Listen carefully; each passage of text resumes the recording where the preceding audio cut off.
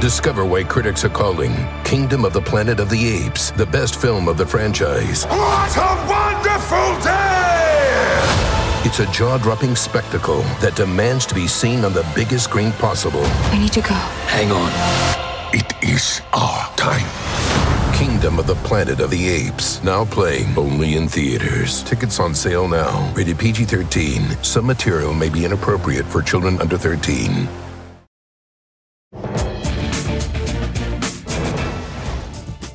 Tonight on the ReidOut. It is despicable to continue to use America's men and women who are fighting for this country as political pawns for anger you have about separate issues. There is no pork in it. It is a kosher bill. I'd say halal, but I know how that might play on this network. Jon Stewart tells it like it is to Fox News after Senate Republicans openly celebrated blocking a bill to give veterans critical health care coverage. Also tonight, more missing text messages that could shed important light on the plot to overturn the election. John Wood, who was a senior investigator for the January 6th committee, joins me. Plus, it's not just Disney. Ron DeSantis is stepping up his fight against so-called woke companies, which stands to benefit the companies that help him out politically. But we begin tonight with a Republican Party gone off the rails. What was once the self-described grand old party advocating small government and national security now seems to be actively rallying against the very issues that just 5, 10, 20 years ago were their top priorities. First, you have the majority of Republicans voting yesterday against the bipartisan CHIPS bill that would create high-tech jobs and make the U.S. more competitive against China, who Republicans keep telling us is the big threat to America's future. Republicans also, in the main, are declining to support the Respect for Marriage Act. Okay, Family Values Party. Or the Inflation Reduction Act of 2022 that would, on top of helping to save the planet from impending climate disaster, reduce prescription drug costs and fight what Republicans keep telling us is the boogeyman, inflation. Make it make sense. Then you have the de facto party leader, Donald Trump, facing major backlash from 9/11 survivors and victims' families for hosting a Saudi-funded golf tournament at his New Jersey golf club. When asked about the criticism, he said, and I quote, "Nobody's gotten to the bottom of 9/11. Really, Donald? I mean, you were president and you do know who the CIA is, right? At the same time, right-wing Republicans are inviting Hungarian autocrat Viktor Orban of anti-race mixing fame to speak at CPAC next week because America first, right? Wait a minute. Is Republicans' opposition to the Respect for Marriage Act, which would codify interracial as well as same-sex marriage as legal, is that related to their love of Orban? Say it isn't so, Republicans. Well, whatever the source of the affinity, Orban, who, like his American TV sponsor, Tucker Carlson, is big on the whole white replacement theory, he'll be speaking alongside Trump and some 24 Republican lawmakers at CPAC. Should be fun. On top of all that, perhaps the most egregious and unexpected 180 from the Republican Party this week was tanking what's being called the PACT Act. It's a bill that would provide health care to millions of veterans who were exposed to toxic burn pits and chemicals during their service. On Wednesday, 41 Senate Republicans blocked the bill's passage, including 25 who had supported it just 1 month ago. Immediately upon doing so, video from the Senate floor shows those very senators celebrating, shaking hands, and fist bumping after denying health care to sick veterans. The outrage from several veterans groups was immediate and completely understandable.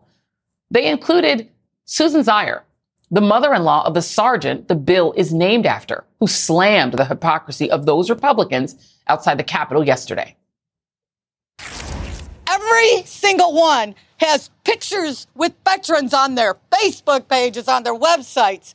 Well, screw that. They don't support veterans. If you vote no on this bill, you do not support veterans. Joining me now is Susan Zier, mother-in-law of Sergeant First Class Heath Robinson, an advocate for the PACT Act. Thank you very much for being here, Mrs. Zier, and condolences, of course, of the loss of your beloved son-in-law. But I want to show you this video again. I played it just a second ago, but I want to show it again, and I apologize for having to make you look at it. This is senators celebrating, Ted Cruz among them, high-fiving, celebrating the fact that they blocked this bill that 25 Senate Republicans had previously supported. When you see that, these senators high-fiving, fist bumping, what does that say to you, and how does that make you feel? Well, first off, Joy, thank you for having me tonight. That's the first time I've seen that video, and I'm losing my composure right now because I felt that fist pump right in my gut. That was a punch in my gut, and I don't understand how anyone who's sitting on Capitol Hill, working in the Senate or the House, could have the barbaric audacity to celebrating denying VA benefits and disability and survivor benefits to the men and women who willingly went off to war and served our country. It's unconscionable. Yeah. Tell me a little bit about your son-in-law and what he went through. He was an Ohio Army National Guard guardsman. In 2012 and 2013, he was the Ohio Army NCO National Guard Soldier of the Year. And it's a pretty grueling competition and quite an honor. He served in Kosovo at Camp Bondsteel in 2004. In 2006, he was deployed to Iraq. He was in the Baghdad area, Camp Liberty, Camp Victory. He was a combat medic. He saved lives in Iraq, and he was posted for guard duty for Iraqi construction workers, and he at that time had to stand guard, and he was 20 to 30 yards from burn pits all day long for about 3 months.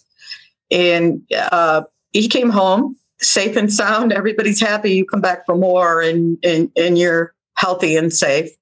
10 years later, he started noticing he was very physically fit, never smoked, very health conscious. He just felt like when he was working out, he didn't recover well. He was tired. He started developing these gushing nosebleeds in late 2016. And it took over a dozen doctors going back and forth. They couldn't diagnose what the problem was. Eventually, it was discovered he had a rare mucous membrane autoimmune disease that strikes 80-year-old women who worked in toxic environments like a factory with chemicals or something. And they were told they knew no case where a 35-year-old man has this autoimmune disease. But we were optimistic it was treatable, possibly curable. And then about a month later in 2017, in March of 2017, he developed other symptoms not consistent with the autoimmune disease. And it was determined that he had stage 4 lung cancer in a very rare form because he did not have a primary tumor. So, he was given 6 to 8 weeks to live in March. However, they did find a treatment that worked, and an immunotherapy treatment that worked. And they extended his life for 3 years. And he died on May 6th of 2020. Yeah. And I mean, I'm so sorry. And I mean, the thing is that, your son-in-law did what those members of Congress, for the most part, didn't have the courage to do. It's easy for them to sit back and say no to something that would help families like yours take care of themselves, take care of the children that are left behind by these wars that they decide on. That they, for the most part, don't fight. And so I just want to apologize to you. I didn't, I'm not a Republican senator, but I think that the nation owes you and your family an apology. We should be able to get this done. Jon Stewart is out there fighting. We're with you. We're going to get this done. Susan Zier, thank you. Yes. Yeah, I know. Thank you. God bless. Cheers. All right, let's bring in Rick Wilson. Of course. Let's bring in Rick Wilson, former Republican strategist and co-founder of the Lincoln Project. Rick, there is little that is more repugnant than sending a young man off to war and then refusing to help him or help her when they come home sick because they went to war. I can't imagine anything sicker than that. And I wonder what you think of the high-fiving senators. I have to tell you, watching the fist bumping and the high-fiving at the end, it was nauseating. These people, my old party loved to say, oh, we back the blue, we support our troops. We saw how much they backed the blue on 1-6. We saw how much they support our troops in this heinous vote. This is repulsive at every level. Their excuses for it ring completely hollow. They have no reason to do this. They have taken a shot at our troops as effectively as an armed enemy. They want these young men and young women who were exposed to chemicals in the war zones of many different American engagements overseas. They just don't give a damn. And I find myself angry and disappointed and disgusted in equal measures, but there is nothing that these families can do except stand up this November and eliminate this Republican majority, send Mitch McConnell packing, and bring this bill back, because these folks deserve this. And a few months ago, the Senate voted for it, but now they've decided to politicize it. Now they decided to use it as a ping pong ball. And especially Susan Collins, who's ever so upset about things, she voted against it because of another bill that made her angry that they brought forward. This is something where these people should never claim the patriotic imprimatur of saying, oh, we're the ones who support the troops, because quite clearly today's vote put the lie to that. Absolutely. They want to punish Democrats for actually being able to work with another Democrat, Joe Manchin. So they figure out how to work with Joe Manchin, and now Susan Collins and all the rest have to punish them and punish members of the United States military. Let's be clear. They're not punishing Joe Manchin and, Chuck Schumer. They're punishing people like the Zaire family. Speaking of that, the whole Iraq war debacle began with a lie from the Bush administration that connected it to 9/11. And so 9/11 also still burns in the spirit of the American psyche. It's still painful what happened to those 3,000 people, the horrible way that they died. And the fact that the Saudis have gotten a clean bill of health for it. Clean bill of health. They get to have a golf tournament. Donald Trump is now literally lying and saying, oh, nobody knows. Nobody really knows who did not. Yes, we do. The same people that you're golfing with, buddy. Your thoughts? Yeah. Look, Trump becoming basically a streetwalker for the Saudi golf tournament does not surprise me in the slightest. He is venal, repulsive, and morally vacant in every way.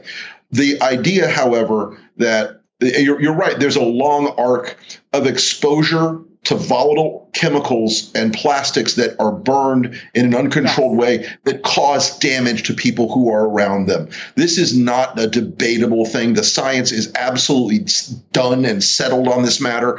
And the people that believe that the firefighters who served on the pile on 9/11 shouldn't have been taken care of, and the people that believe that these soldiers who are around burn piles in Iraq and Afghanistan and even on U.S. military bases should not treatment while they were in service to this country, putting their lives at risk. It is absolutely repugnant. And I'm sorry, but the fact that they went on the floor and thought it was a great thing and they're fist bumping and high fiving and laughing, it is a display of the absolute moral collapse of the Republican Party as it used to be, and it has been replaced by something grotesque and venal. And the thing is, you can't, Republicans like to say, oh, it's just Trump. Trump is just the bad guy. But Trump is golfing for money, as you said, street walking for cash from the side. But what they're doing, can you put that up again? I'm sorry, director, my friendly director. They are celebrating, these senators, stripping needed medical health care resources from the men and women who had to pay the price for decisions that were made in that very body. Political decisions. Decisions on where to go to war are political. And they think it's just funny and hilarious and wonderful and something to celebrate that they're saying, you know what? Screw those people. I'm totally unsurprised to see Ted Cruz and Josh Sprinter Hawley in that crowd. These people are, and again, what do they have to celebrate? Do they have to celebrate some 30-year-old former, soldier, some former enlisted man or woman dying of exotic lung cancers or exotic respiratory diseases? Is that what they're celebrating? Are they celebrating the fact that they owned the libs in some way? Are they celebrating the fact that they're going to show Joe Manchin a thing or two about how power works? There is something broken and sick and wrong with these people. And again, Joy, the only solution for this is to raise the political cost of doing this kind of cruel and horrible thing and vote these sumbitches out. And by the way, when you see their ads touting how much they love the troops, how much they love veterans, how much they love the soldiers and the troops, just know that it's BS. Yeah. Call BS on it because they're spending money to lie to you. Yes, it's totally it's a scam and a lie. It is a scam and a lie. Rick Wilson, always keeping it real. I appreciate you, my friend. I do my best. You do indeed. Thank you very much. Up next on the ReidOut. Well, surprise, more text messages are missing. Oh, you wanted me to keep those messages about everything I saw and heard on January 6th? Who knew? The Reid Report, the ReidOut continues after this. Today and every day, Planned Parenthood is committed to ensuring that everyone has the information and resources they need to make their own decisions about their bodies, including abortion care. Lawmakers who oppose abortion are attacking Planned Parenthood, which means affordable, high-quality, basic health care for more than 2 million people is at stake. The right to control our bodies and get the health care we need has been stolen from us. And now, politicians in nearly every state have introduced bills that would block people from getting the sexual and reproductive care they need. Planned Parenthood believes everyone deserves health care. It's a human right. That's why they fight every day to push for common-sense policies that protect our right to control our own bodies and against policies that interfere with decisions between patients and their doctor. Planned Parenthood needs your support now more than ever. With supporters like you, we can reclaim our rights and protect and expand access to abortion care. Visit PlannedParenthood.org/future. That's PlannedParenthood.org/future.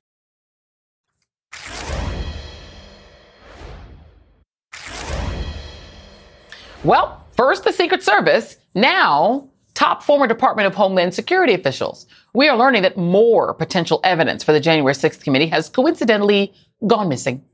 New Washington Post reporting reveals that text messages from former acting Homeland Security Secretary Chad Wolf and acting Deputy Secretary Ken Cuccinelli from the days leading up to the January 6th attack on the Capitol are missing. Much like those missing Secret Service texts that the DHS Inspector General was notified about in February, the text messages were wiped as part of an agency phone reset when Wolf and Cuccinelli left their jobs in January 2021. Despite being informed about the missing texts 5 months ago, the Inspector General did not inform Congress about the information. And as the Post report notes, the texts could have shed considerable light on Trump's actions and plans. In the weeks before the attack on the Capitol, Trump had been pressuring both men to help him claim the 2020 election results were rigged and even to seize voting machines in key swing states to try to rerun the election, which of course is not a thing that you can do. For their part, Wolf and Cuccinelli both say they followed protocols and blame DHS for the missing information. It comes as the committee is stepping up efforts to talk to members of the former president's cabinet. The panel is reportedly in discussions with former Director of National Intelligence John Ratcliffe, as well as Chad Wolf, who resigned in the days after the siege on the Capitol. And as it continues to join forces with the Justice Department investigation, a spokesperson for the committee told Politico that the panel intends to share 20 witness transcripts with the DOJ, at least for the time being. Joining me now is John Wood, who was a senior investigator for the January 6th Select Committee. He is now an independent candidate for U.S. Senate in Missouri. And, you know, Mr. Wood, coincidences, as my friend Malcolm Nance loves to say, take a lot of planning. It sure does seem weird that text messages from the Secret Service, who were with Trump on January 6th and always shadowing Trump wherever he went, and now these text messages are suddenly gone. And this is what the Washington Post reports. The Secret Service alerted Inspector General Kofari's office 7 months ago in December 2021 that the agency had deleted thousands of agents and employees' text messages in an agency-wide reset of government phones. Kofari's office did not notify Congress until mid-July, despite multiple congressional committees pending requests. Do you think it's coincidental? It might be. It's hard to know, but I don't want to jump to the conclusion that somebody intentionally deleted information and evidence that could be valuable both to the House Select Committee and to the Justice Department. If they did, that would be a crime, maybe multiple crimes. But with the government, you can never rule out the possibility of incompetence. But if it was incompetence, it was on a grand scale, because this is information that's extremely important to both the House Select Committee and potentially to the Justice Department as well. Can you think of a benign explanation for why, if a major event, this is like a 9/11 style event, we've never had our Capitol sacked and we've never had an attempted coup take place in the United States in our history. And there've been a lot of crazy things happen, but not that. So if something that big happens, can you think of a benign explanation for any agency resetting their phones to wipe information that literally is contemporaneous with that incredibly unusual thing? Can you think of a benign reason why any government agency would wipe their phones with that thing having happened? Yeah, it really is hard to imagine. I mean, possibly, on the Secret Service side, they say they had a pre-planned migration of phones. But if that's the case, how is it that nobody thought, after the Inspector General specifically asked for communications on January 5th and January 6th, how can it be that nobody said we need to stop this pre-planned migration? So even if something that they had planned before January 6th or that they planned for reasons unrelated to January 6th, it's hard to imagine why nobody realized we need to stop this, because preserving this evidence is far more important than whatever technological reason they had for doing this migration or the reset in the first place. Do you find it suspicious that people's memories also seem to be going? Kevin McCarthy says, I don't remember talking to Cassidy Hutchinson. Oh, you don't remember talking to her? I mean, she is probably the only 23-year-old that you probably ever talked to when you were working at Kevin McCarthy in Congress. Cassidy Hutchinson had testified that McCarthy, she answered the phone, he sounded rushed, and then said that he's marching to the Capitol. And you said why are you lying to me? Because he's not supposed to be marching to the Capitol. It's a pretty big deal. It seems like he was very opposed to Trump marching to the Capitol. Now he says he just doesn't remember. If you're in the DOJ right now, do you believe any of these benign explanations, or do you start, if you were in the DOJ, would you start subpoenaing these people?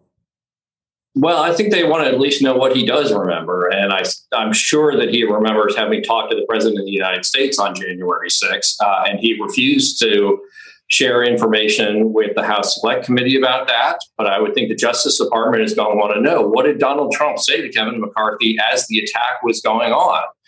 So even if he doesn't remember specifically talking to Cassidy Hutchinson, he should remember whether he had a view about whether the president was going to go to the Capitol and whether he was concerned that the president was going to go to the Capitol. Then absolutely, he must remember having talked to the president on the 6th itself. So the last thing he wants to do is talk to anybody, but the Justice Department might compel him to do so.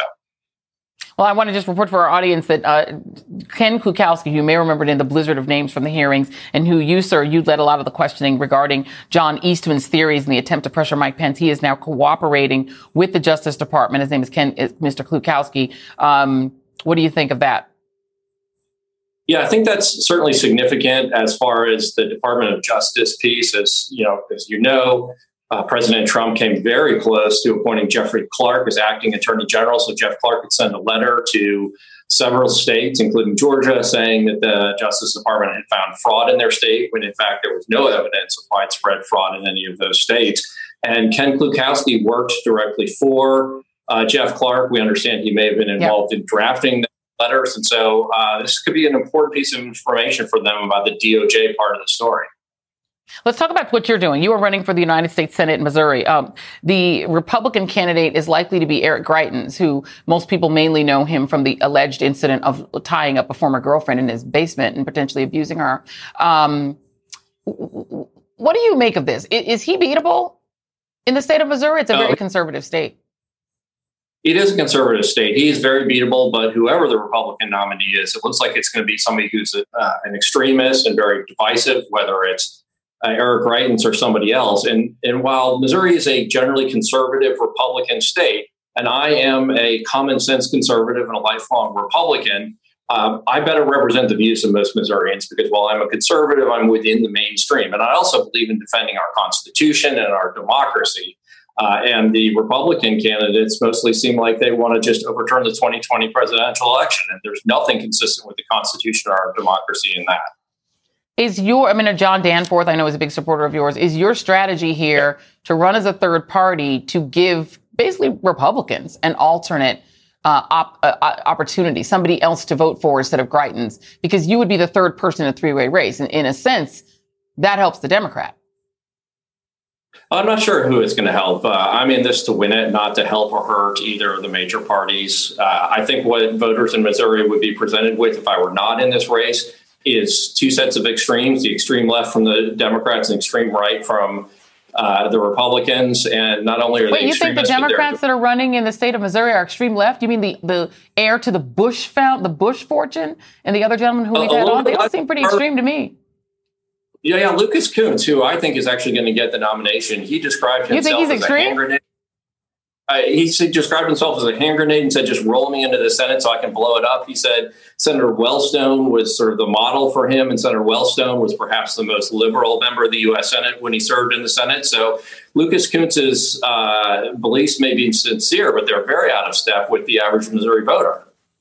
I think I would hesitate to allow you to call him extreme. He is a pretty general Democrat who believes that we shouldn't have assault weapons like in the fourth grade classroom. I don't think that's extreme. I think that's pretty mainstream. But, we can have you back on. Maybe we'll have the two of you on. You guys can debate. Former January 6th Committee Senior Investigator John Wood, thank you very much for being here. Much appreciated. Still ahead. Thanks, George. New York State Health Commissioner Dr. Mary Bassett joins me to explain why she considers monkeypox an imminent threat to public health. Be feared. We'll be right back.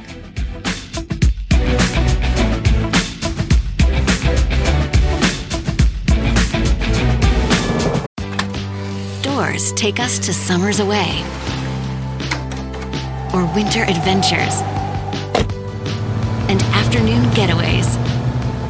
Your dedicated Fidelity advisor can help you open those doors by working with you on a comprehensive plan to help you reach your wealth's full potential, because doors were meant to be opened.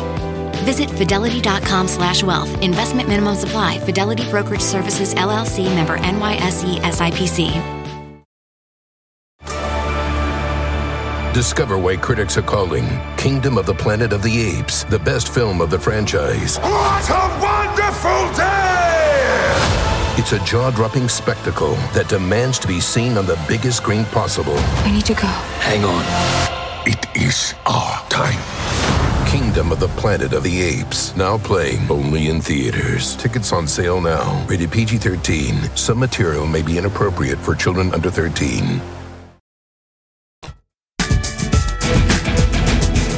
We have some good news today in the war against COVID. New booster shots are on the horizon. A reformulated vaccine that targets Omicron BA4 and BA5, the most contagious COVID variants yet. They could be available in early fall. Meanwhile, in the other outbreak news, we have monkeypox. Not nearly as widespread as COVID-19 and rarely fatal, but still officially a global health emergency and gaining more permanent foothold in the U.S. There are now more than 5,000 confirmed cases, most likely an undercount.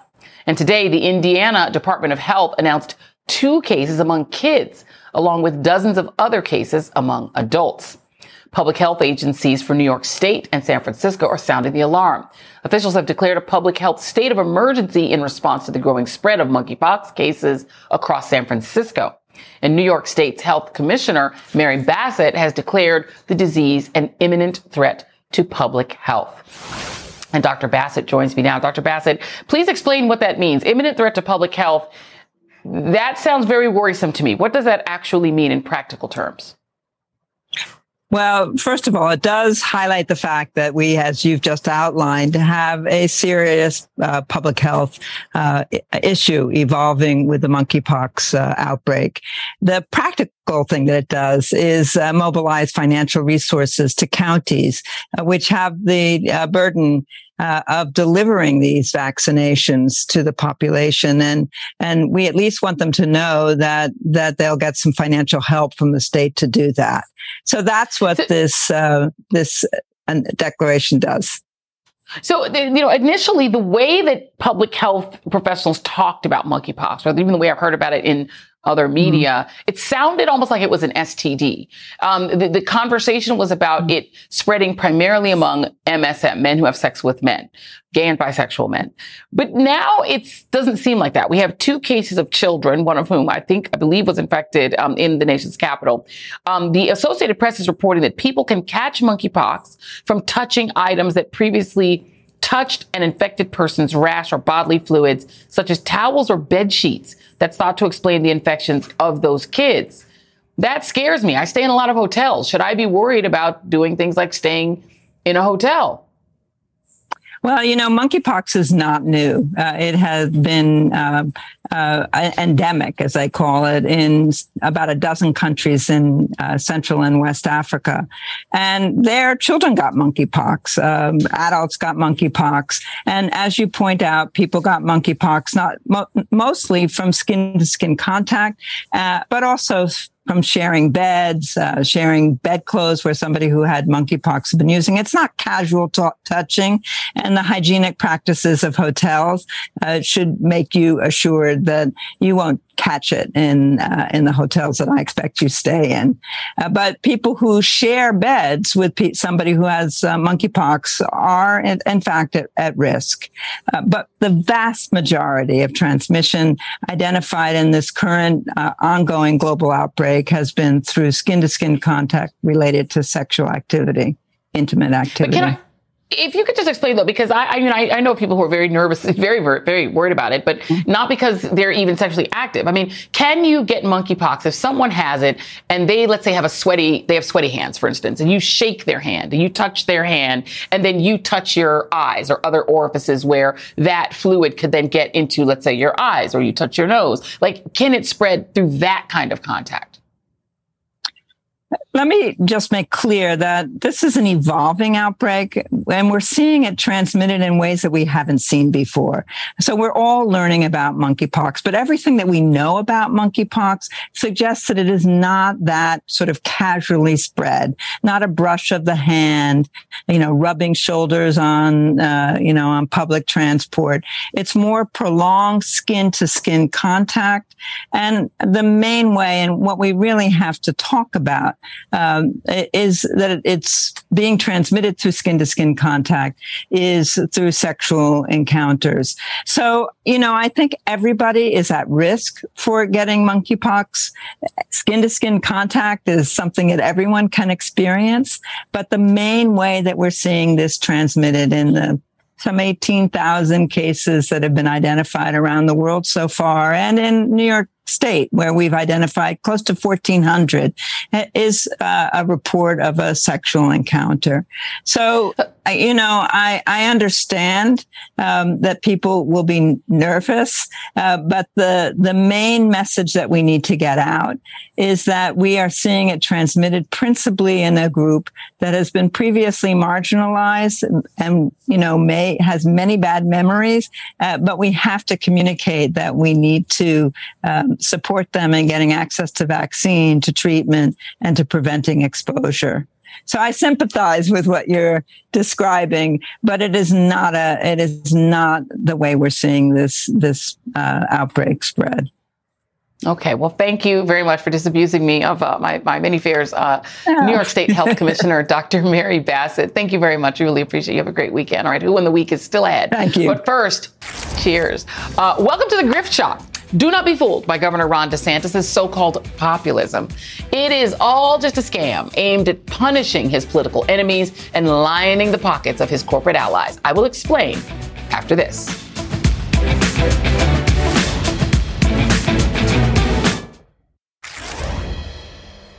The governor of the free to do whatever Ron DeSantis tells you to state of Florida is at it again, with America's Sunshine State Viktor Orban taking aim at what he refers to as woke corporations.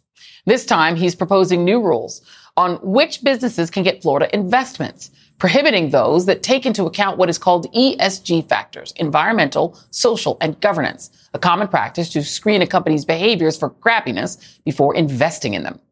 Now, you see, DeSantis is anti-big business, but only when that business does not agree with his policies and ideology. Let us not forget earlier this year when he moved to strip Disney of its self-governance privileges simply because they dared to push back on his hideous Don't Say Gay law. He even went after the Special Olympics for requiring its athletes to be vaccinated, prompting California Governor Gavin Newsom to run ads in Florida denouncing him. These rules aren't just about going after his adversaries, but also helping potential donors, especially as he looks to his reelection campaign and a likely run for president. Because his new rules would also prohibit banks from discriminating against customers for their right-wing political and social beliefs. Just so happens that Daughters of the Confederacy-style activist group Moms for Liberty has complained that the organization and some of its members have seen their accounts frozen by PayPal, a company DeSantis called out by name at his announcement earlier this week. Joining me now is Florida State Senator Chevron Jones. And, Chevron Jones, Representative Jones, it's good to see you. Senator Jones, Ron DeSantis really wasn't too pressed about trying to get the money that's invested in companies related to Russia, or, for the state pension fund.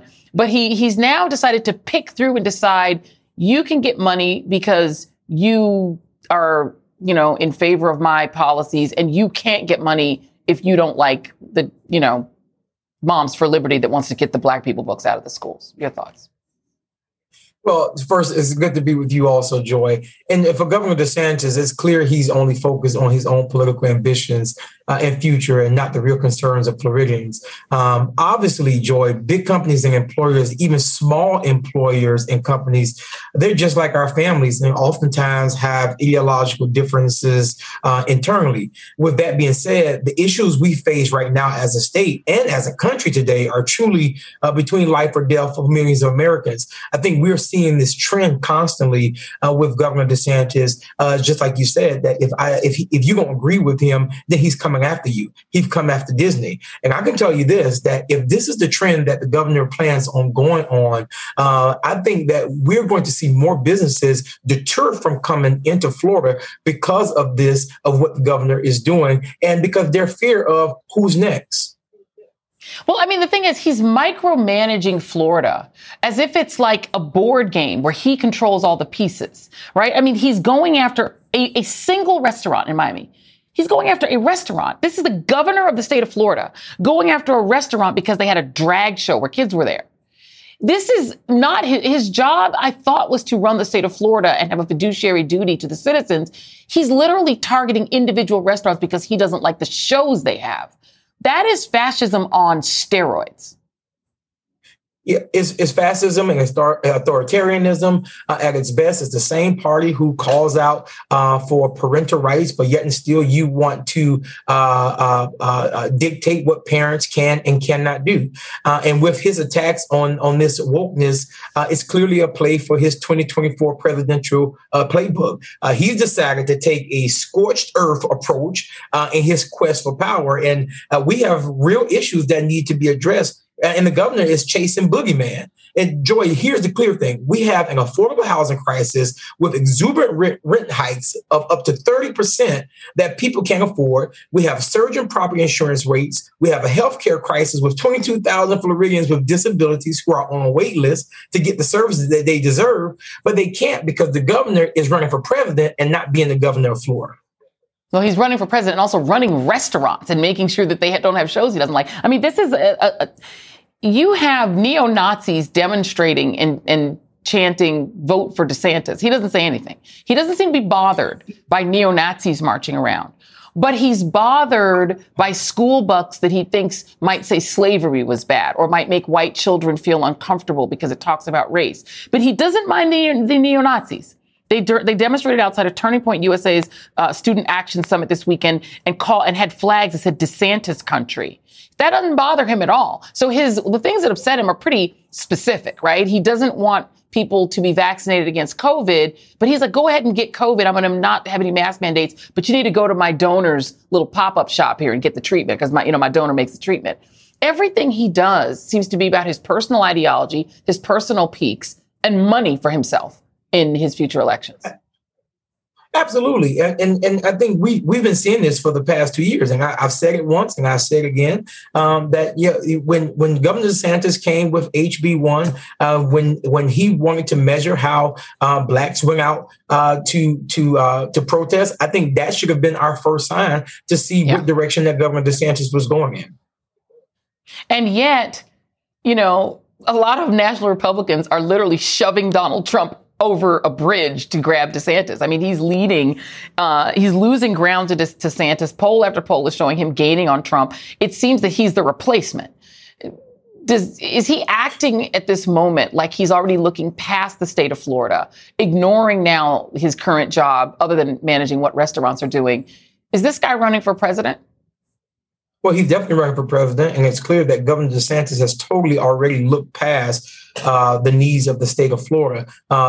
Looking at the needs that the laundry list of needs that I just made mention of, it's the culture wars that he believed that works because it plays into his base. And they utilize the culture wars as a tool to distract from the bigger issues that impact people every single day. And the fact that we're pushing back on this is really ridiculous. But here, let's even take this a step further.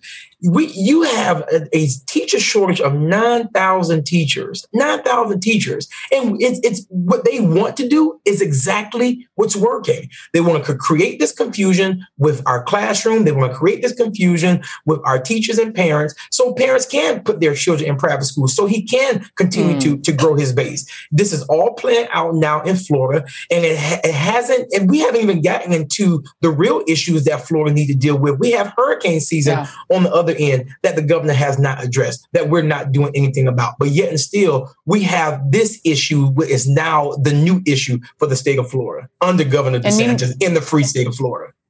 Supposedly free state of Florida. Meanwhile, he's torching the tourism industry, going after and getting in lawsuits with the cruise ship industry, going after Disney. This is the bread and butter of the state. And apparently he wants to destroy it because he wants essentially everyone to be white Christian nationalist in ideology, or at least pretend to be. Otherwise, he'll get mad. And if he gets mad, then he just decides to hurt you. That is not being governor, Ron DeSantis. That's not being governor, sir. You could probably just be a pundit and do that. Florida State Senator Chevron Jones, thank you very much. I appreciate you. Have a great weekend. Up next, it's a very special edition of Who Won the Week. You do not want to miss it. Stay right there. Now, normally about this time on Friday, I'd ask Who Won the Week? But this week, there is a pretty clear-cut winner. And no, it's not every song about running, per Josh Hawley. No, it could have been Beyonce. That's a good guess. Some folks on Twitter are guessing Beyonce. There's been a lot of other great guesses, but clearly the answer is Olivia Julianna, who appeared on this very show Wednesday night for her efforts to raise money for abortion rights groups after she was verbally attacked by America's most juvenile and allegedly juvenile dating Congressman Florida's Matt Gaetz. And Olivia, yes, the music. She joins me now. Olivia, you won the week. Okay, sister girl, I'm going to put the ticker up, but tell us how much money you have raised. When did you start this fundraiser? I think it was Tuesday, right? Yeah, we started this fundraiser Tuesday night. And there it is. There it is. Look at that. Yeah, I'm in complete shock. I never realized it would take off as much as it has, but I'm extremely happy that it has. We've seen an outpouring of support from across the country, and funds that have received funds are expressing their support online. I'm extremely happy with how this has all turned out.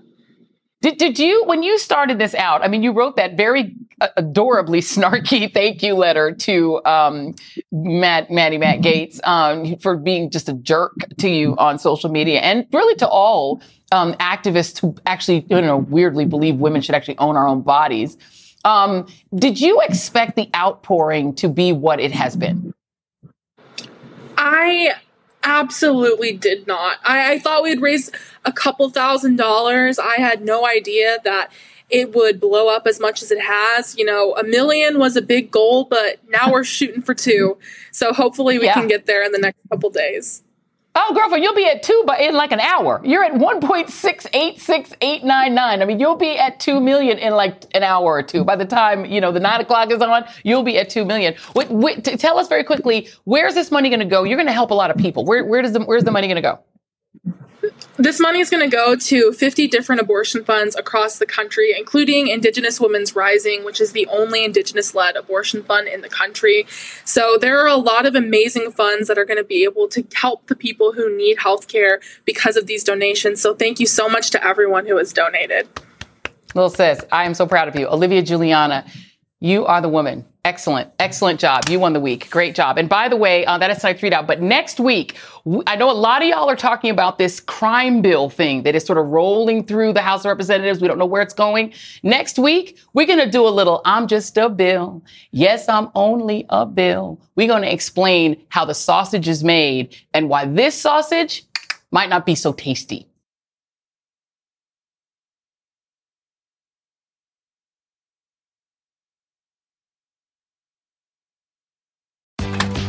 Doors take us to summers away